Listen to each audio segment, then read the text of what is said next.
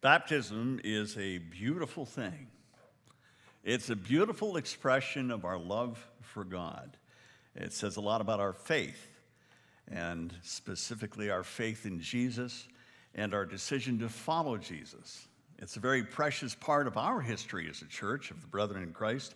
It goes all the way back to the late 1700s, and it's a huge part of church history that goes all the way back to the first century.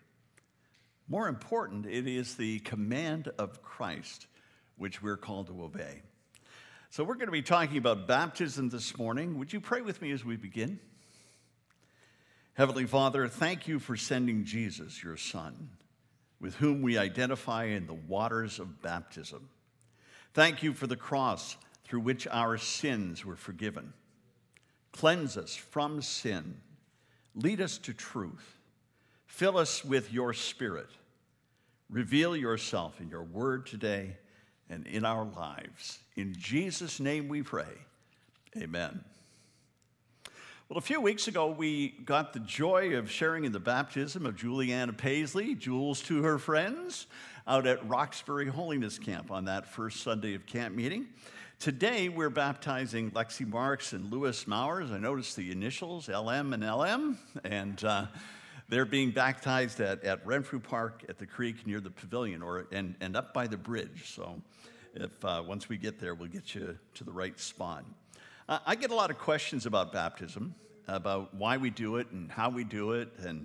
And so I thought I'd spend some time this morning looking at what the Scripture says and talking about why we do what we do. I want to start today with the Great Commission. That's kind of an obvious place to start. In Matthew chapter 28, right before Jesus left the disciples and returned to be with the Father in heaven, he gathered them on a mountainside. We don't know which mountainside, it's not specified, but somewhere where he could get alone with his disciples to talk with them. And it starts in Matthew 28 and verse 16. Matthew writes, "Now the 11 disciples went to Galilee to the mountain which Jesus had directed them. And when they saw him, they worshiped him, but some doubted. And Jesus came and said to them, 'All authority in heaven and on earth has been given to me.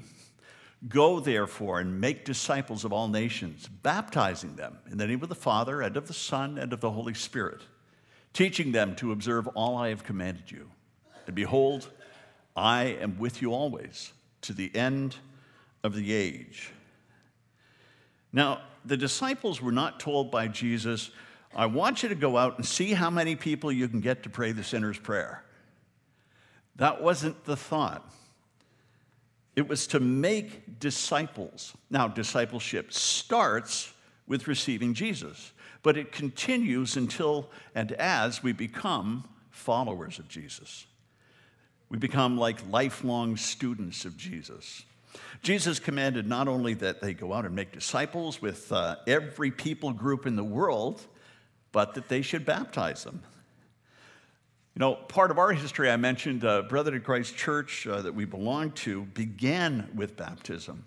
We began in the 1780s. There were a couple of preachers who were fairly famous in those days. Philip William Otterbein, you know, the local Otterbein church is named after him, and Martin Bohm, and they were revival preachers in Lancaster County.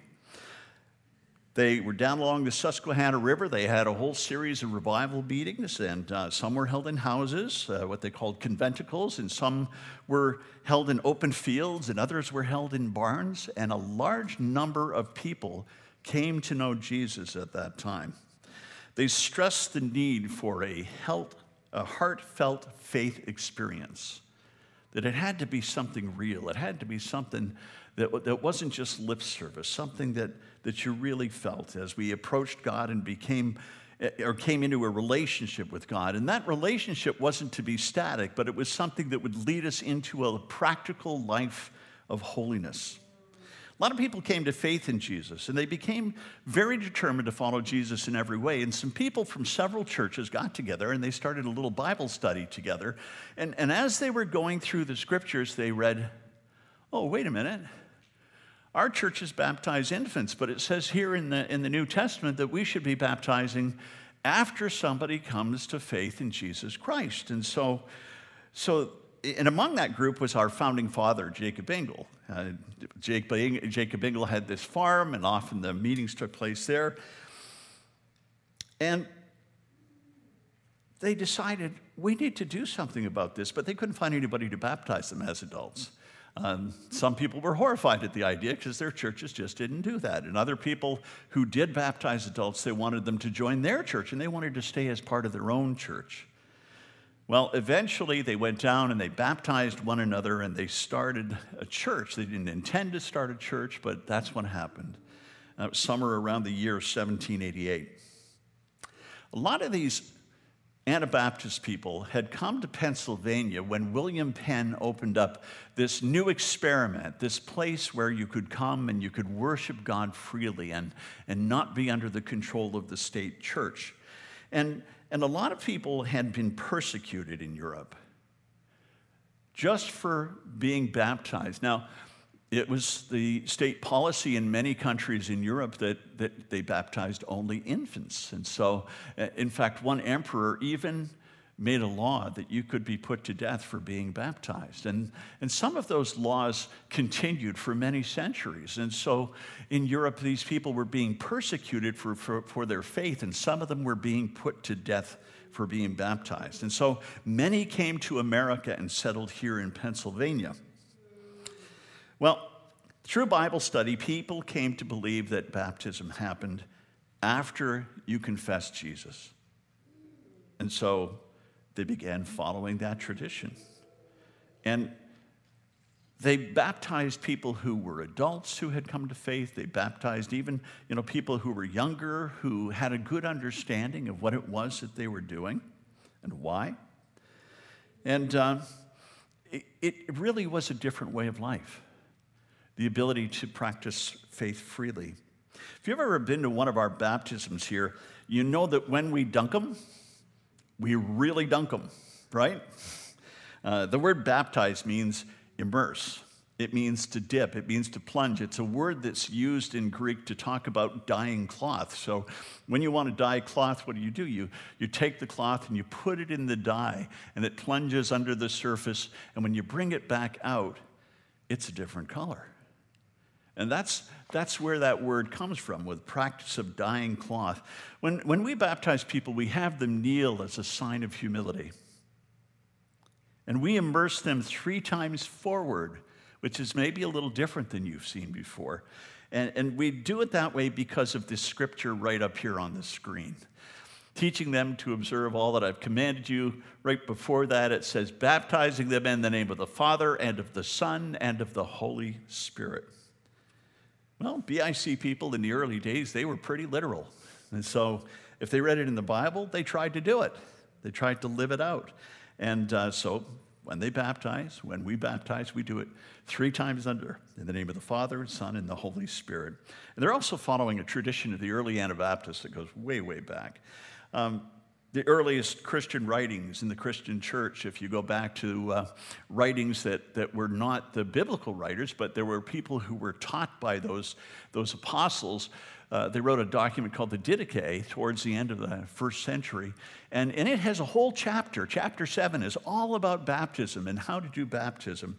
And their baptismal formula, guess what? 3 times.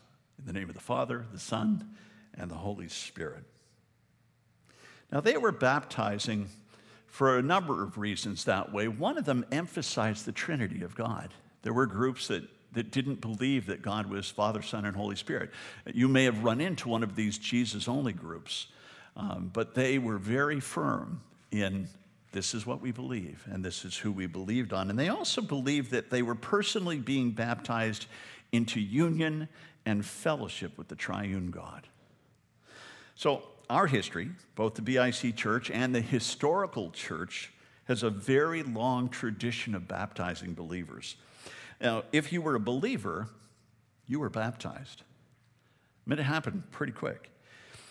If you're wondering about infants, many of you maybe come from a background like I did, where they baptized infants. We have a ceremony which we call child dedication that we do with younger children, where we present our children to God and we dedicate them to the Lord. And we also give ourselves to God and promise to raise them to follow Jesus. So you wonder, what do we do about infants? That's what we do about infants. We don't believe that conveys saving grace. We believe that children already are under the grace of God until they're old enough to understand and be accountable for their own sin. So what's baptism all about? Well, baptism is this beautiful ordinance that acknowledges that Jesus is now my Lord. It tells a lot about who we are and what we believe. First of all, baptism tells us about Jesus, doesn't it? Oh, somebody beat me to it. Jesus himself, we know, was baptized by John the Baptist, right? Now, Jesus was baptized for a slightly different reason. We might be baptized. John was baptizing for repentance, for sins, for the remission of sins. But Jesus came and he didn't have any sin. So Jesus himself, he says, I am being baptized to fulfill all righteousness. It's he's doing what he's asking others to do. And there's a leadership model that's presented there. Baptism in some ways tells us the salvation story of Jesus. We know that Jesus died on a cross for our sin. He became the sacrifice that brought forgiveness and the forgiveness of God to anybody who confesses Jesus as Lord and Savior. Now, not only did Jesus die, but he was raised on the third day. Because Jesus was raised, and because we believe in Jesus for salvation, resurrection is in our future too. Resurrection first to live in heaven, and then, as Revelation teaches, to live in the newly created heaven and earth when the new heaven and the new earth come.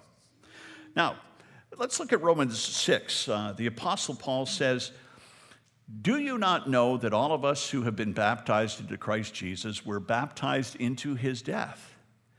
We were buried, therefore, with him by baptism into death, in order that just as Christ was raised from the dead by the glory of the Father, we too might walk in the newness of life. So when we go under the water, when we're being baptized, we go under the water, we are imitating Jesus in his death. Like Jesus, we die to the old person when we come to Christ. And like Jesus, we get baptized into his death. It's like we're dying to self. We become a new person in God's eyes, a person with a clean slate, a chance for us to start again in life. But the old person has to die first for the new person to live. Now, we don't die physically. We go under the water, and it symbolizes the fact that, like Jesus, we're dying too. We're dying to self. We're dying to sin. When we come up out of that water, we're acknowledging that, like Jesus rose from the dead, that we're rising too to be a new person, a Christian believer, a follower of Jesus. 2 Corinthians 5:17 says that the old is gone and the new has come or begun. Like Paul says right here, we're walking in the newness of life. We have a new life, and we're to walk in it. Baptism tells us also about how Jesus makes us holy or pure. It says Jesus gave himself for us to redeem us from all lawlessness and to purify for himself a people for his own possession who were zealous for good works. In Jewish tradition, they had baptism. Christian baptism comes from Jewish culture. And in Jewish culture, they had these pools or baths. The first temple had a huge one, a pool of Solomon, that the priests would prepare themselves for worship. They would ritually wash themselves. And that pool is called a mikvah. Well, as time went on, the mikveh began to be used for people who became converts to Judaism. And so if you wanted to become if you wanted to become Jewish, then you would be welcomed in. Part of the ritual was you had to go through the mikvah. You had to go through this bath, and you'd go in for a ritual cleansing that symbolized you being purified and your sins being clean, and it symbolized the death of the old person. And when they came up out of the waters, they got clean white robes put on. Their old clothes were burned on a brazier to show that the old life was dead. and the new life was come. And you know, they do that even today. There are mikvahs in many synagogues around the world. And a lot of cities, you'll go to the city, there will be at least a couple of those synagogues will have mikvahs for doing this so that they can share together. The nice thing about that word mikvah is it means to gather around or to gather together. It's something that they did not alone, but they did it in community. It was part of being the community of God.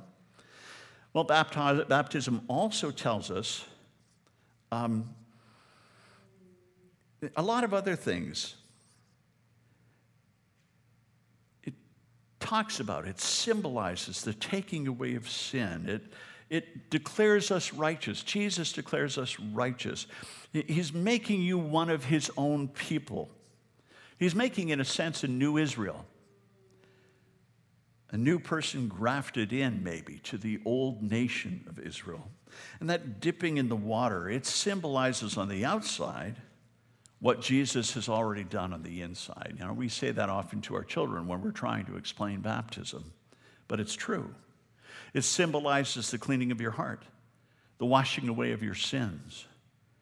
You know, it's not the baptism, it's not going in the water that does it. Otherwise, every time you went swimming, you know, you might have a spiritual change. But that's not the way it works. It's not the water that cleanses you. It's Jesus who cleanses you. And it happened through Jesus dying on the cross for your sins and for mine.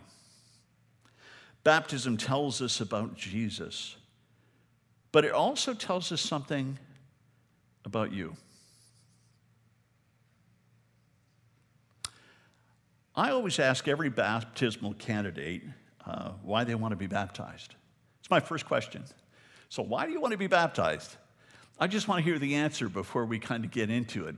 I want to know if they have a sense of what it is we're doing and why it is we're doing it. What is it that you're saying when you're being baptized? Are you saying, oh, well, it's just another service, another ceremony, it's another ritual to go through? I hope that's not what you're saying. And I hope you would never be baptized under such a condition. Baptism is very special. Yes, it is ritualistic, but it is also a declaration. It's a statement. You're saying, I am serious about following Jesus. I'm serious about it. It's a step beyond your decision to accept or to receive Jesus. You know, the Bible says in Romans 10 that if you confess with your mouth the Lord Jesus and believe in your heart that God has raised him from the dead, you will be saved. We believe.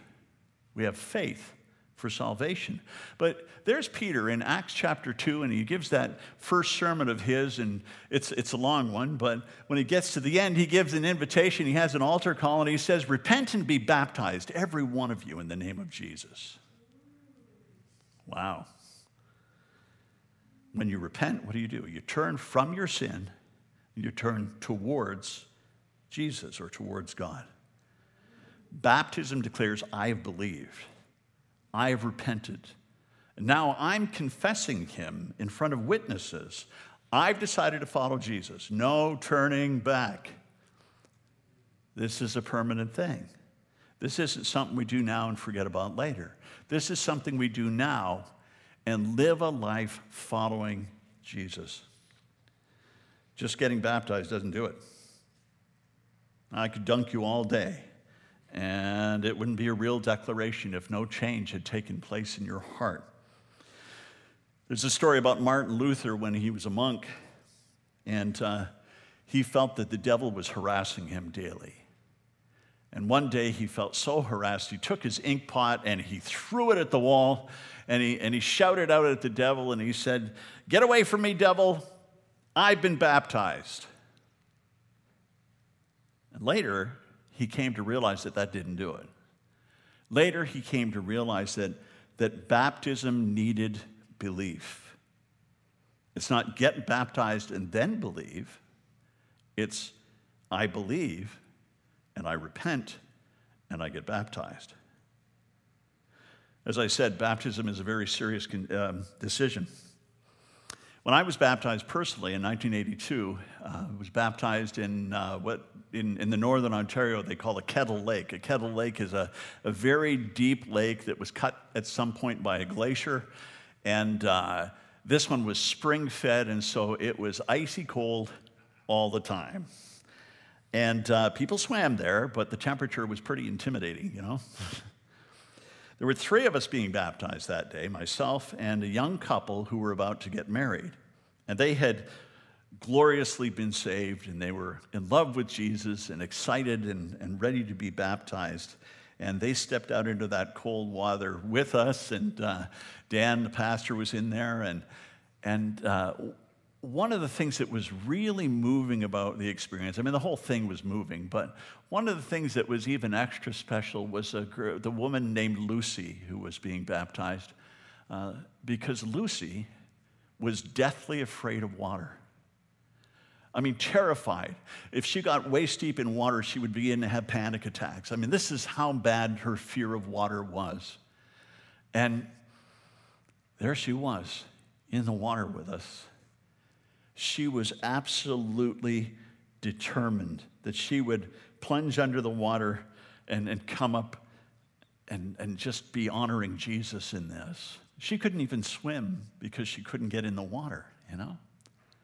And just to watch this young woman, I was baptized first, and there I got to stand to the side and to watch the others, and then Todd was baptized, and then Lucy was baptized, and when Lucy was baptized, she came up out of the water, and there was this joy that you would not believe on her face. It was like, not only have I done it, have I overcome something, but the sense that God is pleased. And there's Todd standing to the side and tears just running down his face.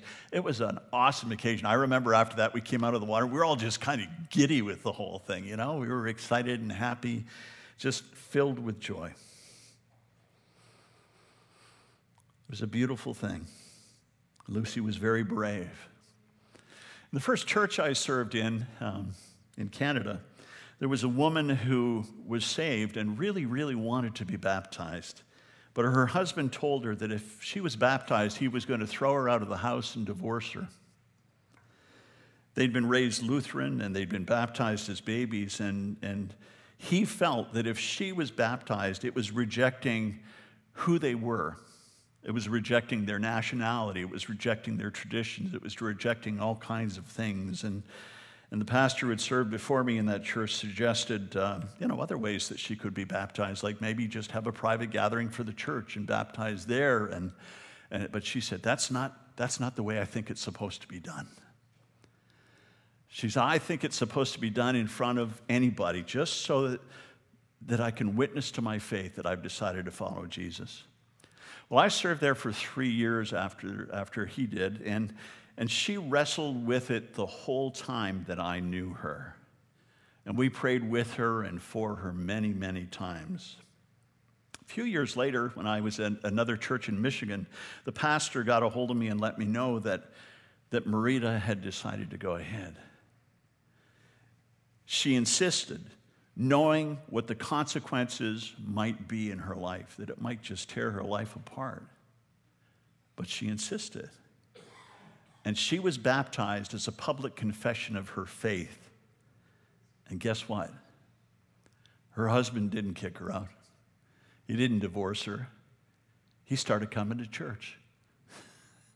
See, he was watching her. He was waiting. He was kind of testing her, I think, to see if her faith was real, because he was trying to believe. And when she did this, it was a demonstration. I've decided to follow Jesus seriously. Baptism proved it. I sometimes get asked, will you feel different when you come up out of the water? Will it change me in some way? And all I could say is, I don't know. For me, I felt different, not because baptism had saved me, or because it changed me physically, or because it gave me a new spirit. I think it was because I was obeying Jesus. I think it was Obedience to the command of Christ. You know, we go through our whole life wondering about the will of God, don't we? You know, well, what's God's will with this relationship? What's God's will for this job? What's God's will for my education? You know, we ask all these questions wondering what God would have us do, right? Baptism is one of those things that you can be absolutely sure is in the will of God. It's following the command of Christ. It's being obedient. And there's something about any act that we do where we know for sure that this is what God wants us to do that is affirming and can even be life-changing. So, will you feel different?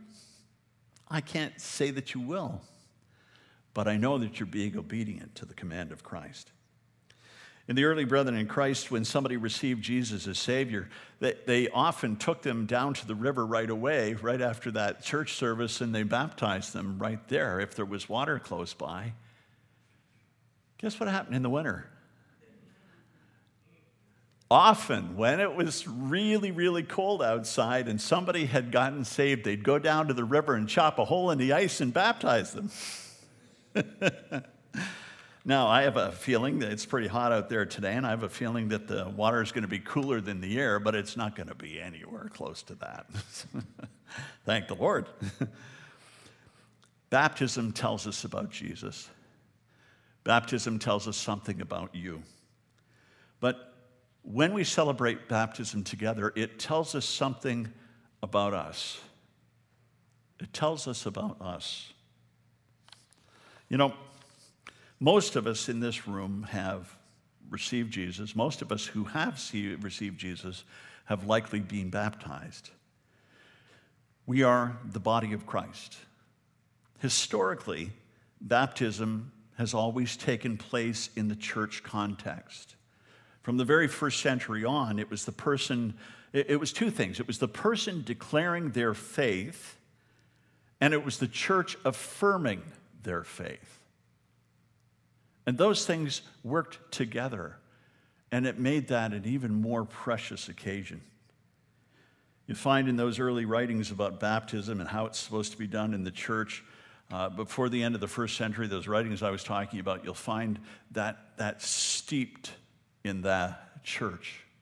Baptism is something we celebrate together. There's something very special about the relationship between the people being baptized and the body of Christ that's witnessing it. It's kind of like you saying, I'm a Christian.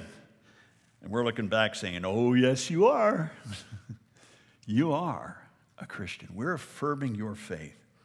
I love it when somebody comes up out of the water. I like to shout, praise the Lord. Because it's such a joyous moment.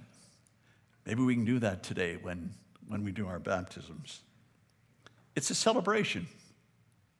It's a party. You know, the scripture tells us that one person here on earth gets saved, comes to know Jesus. The angels in heaven, they throw a big party. Well, I feel like that's probably what happens when we do baptism too. Now, maybe you haven't been baptized. Maybe you're getting a sense that God might be calling you to publicly declare your faith. I encourage you to come and have a conversation with me. Let's pray about it together. And to me, it doesn't matter how many trips we make to the creek in a year or how many times we have to fill the baptistry. It doesn't matter. We will do it because we want to celebrate your faith with you. We want to party with you. I hope that you'll all be able to join us at the Renfrew Park this afternoon, right after service or soon after service, as we welcome these new lives in Jesus as part of the body of Christ. And we affirm their faith as they declare, I want to follow Jesus. Let's pray.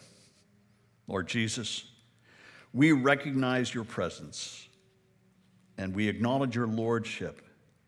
You are our Savior, and we give our hearts to you fully. Lord, forgive us our sins as we turn from them.